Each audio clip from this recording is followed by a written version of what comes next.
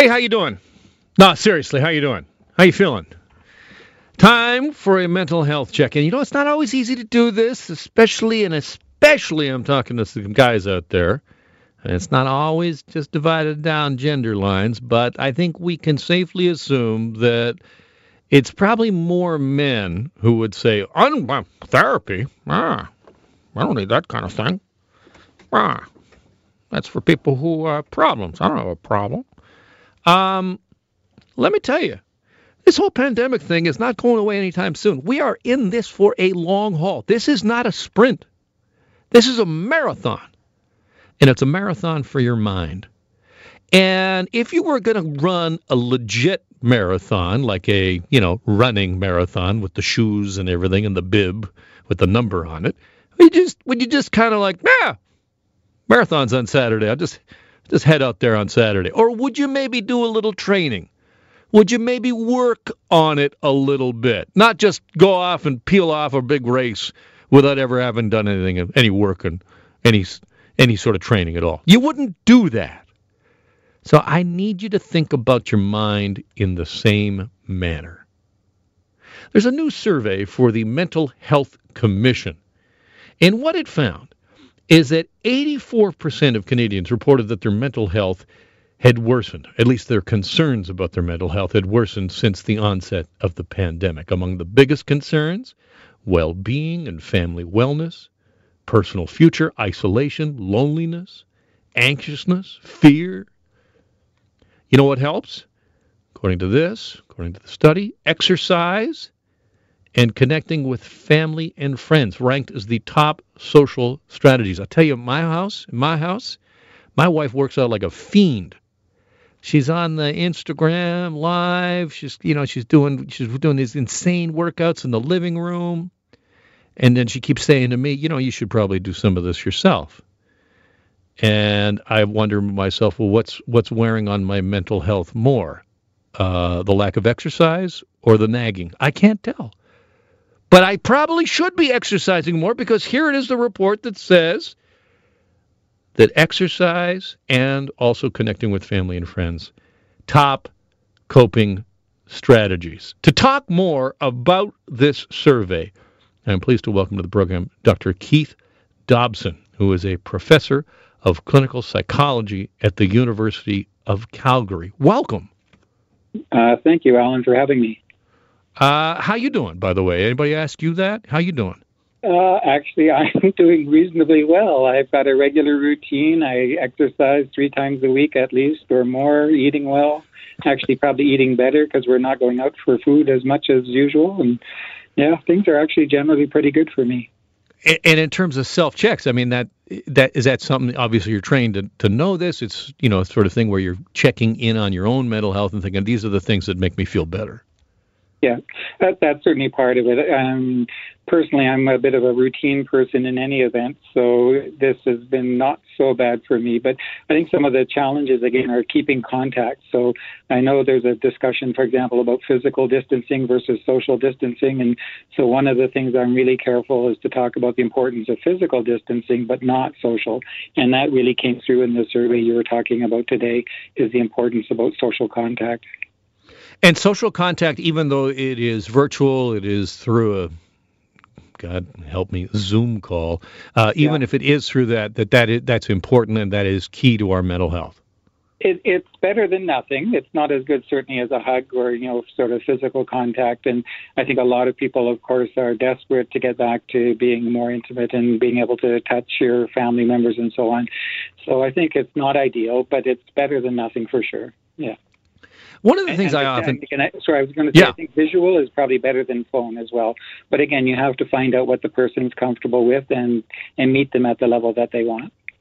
One of the things I often say, and people who are regular listeners to this program will recognize me saying this, is that I always equate mental health with being on an airplane. And, when they give you that safety warning at the beginning and then they say, if there's a problem and the oxygen mask falls, from the thing, Mm-hmm. put it on yourself first before you try and help anybody else. And I always think that, we want to help those people around us, but if we don't help ourselves first, if we don't deal with our own mental health, we're not going to be able to be strong and help our other family members. I think that's exactly right. And I think the other point that's relevant here is what you said in the introduction here about how this is a marathon, and that you don't just get up one day and run a marathon. You really have to be prepared for it and think about how to take care of yourself over the long term. Where does therapy work into all of this? So where does that come in the list of, what people are using to help them? Yeah, it's certainly a tool. Again, there's different ways of thinking about this, but if we think about prevention, certainly that's the best strategy for any kind of health condition. So if you can stay resilient, build up your core ability to respond to trauma, that's certainly the best thing to do.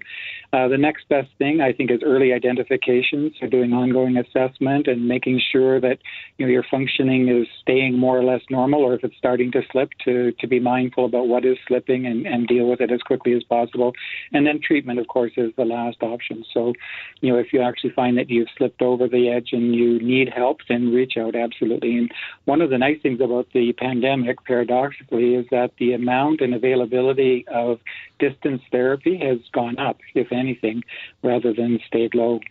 So that's a great resource that people have.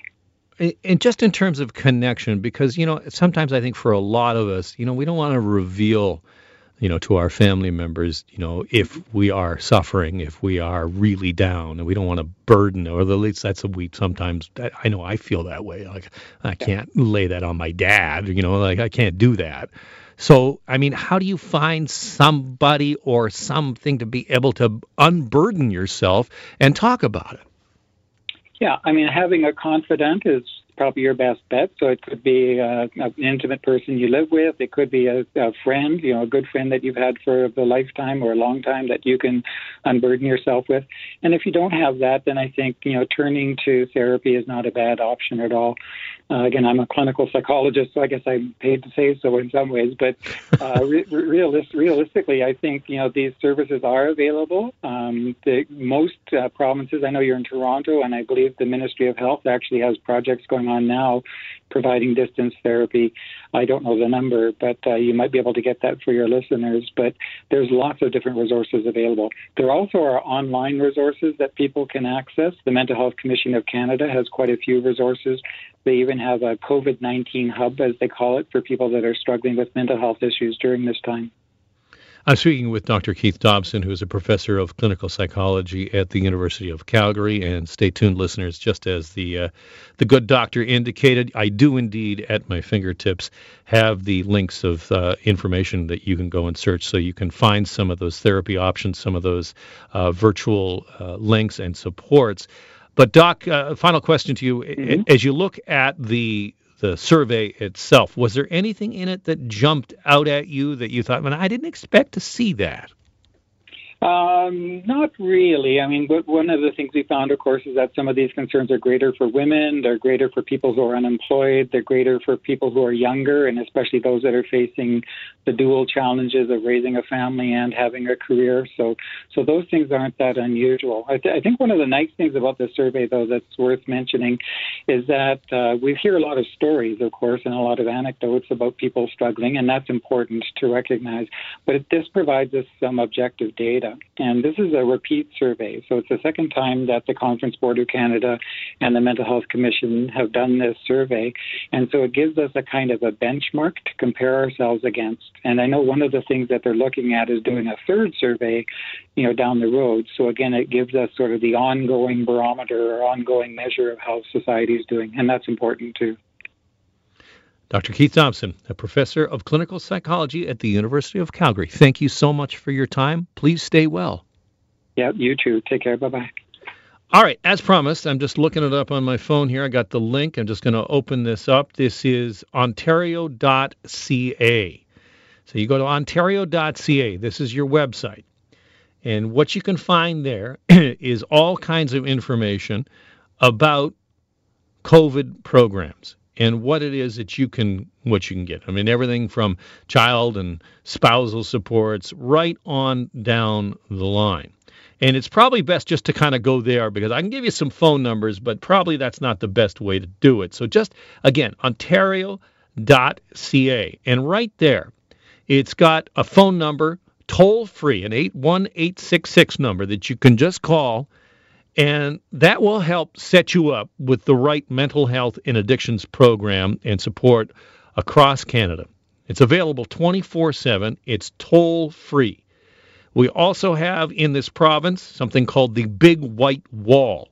It's an anonymous online community where members can support each other 24 hours a day, 365 days of year. You can complete a self-assessment there. You can read about recommended resources. You can also access self-led telephone or online therapy for stress, anxiety, and depression. It's called Bounce Back, and it's a free skill-building program for adults and youth 15 plus.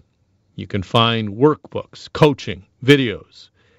You can also find internet cognitive behavioral therapy, which is known as CBT, which, if you don't know about this is important, and this is something that can really help. If you're struggling, CBT can really help to be able to alleviate the symptoms of depression.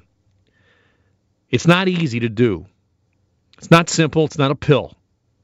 You got to do some work. But you probably need to. We go back to that marathon again. You ready for it? Because we're already in it. And if you've been sprinting all along and thinking, no worries, I can just sprint to the end of this thing, it's not a problem. It's a problem. You might need some help. And maybe you don't need, teletherapy. Maybe that's not the thing for you. You don't want it, you don't need it. And that's great. That's great if you don't. But talk to somebody. Find somebody that, as you heard the good doctor say, to be a confidant. Reach out. Try and find that connection with family and friends to make yourself feel better, because we got a ways to go. It's not over with stage 2, when the malls reopen tomorrow at 11 o'clock. Maybe that'll make you feel better.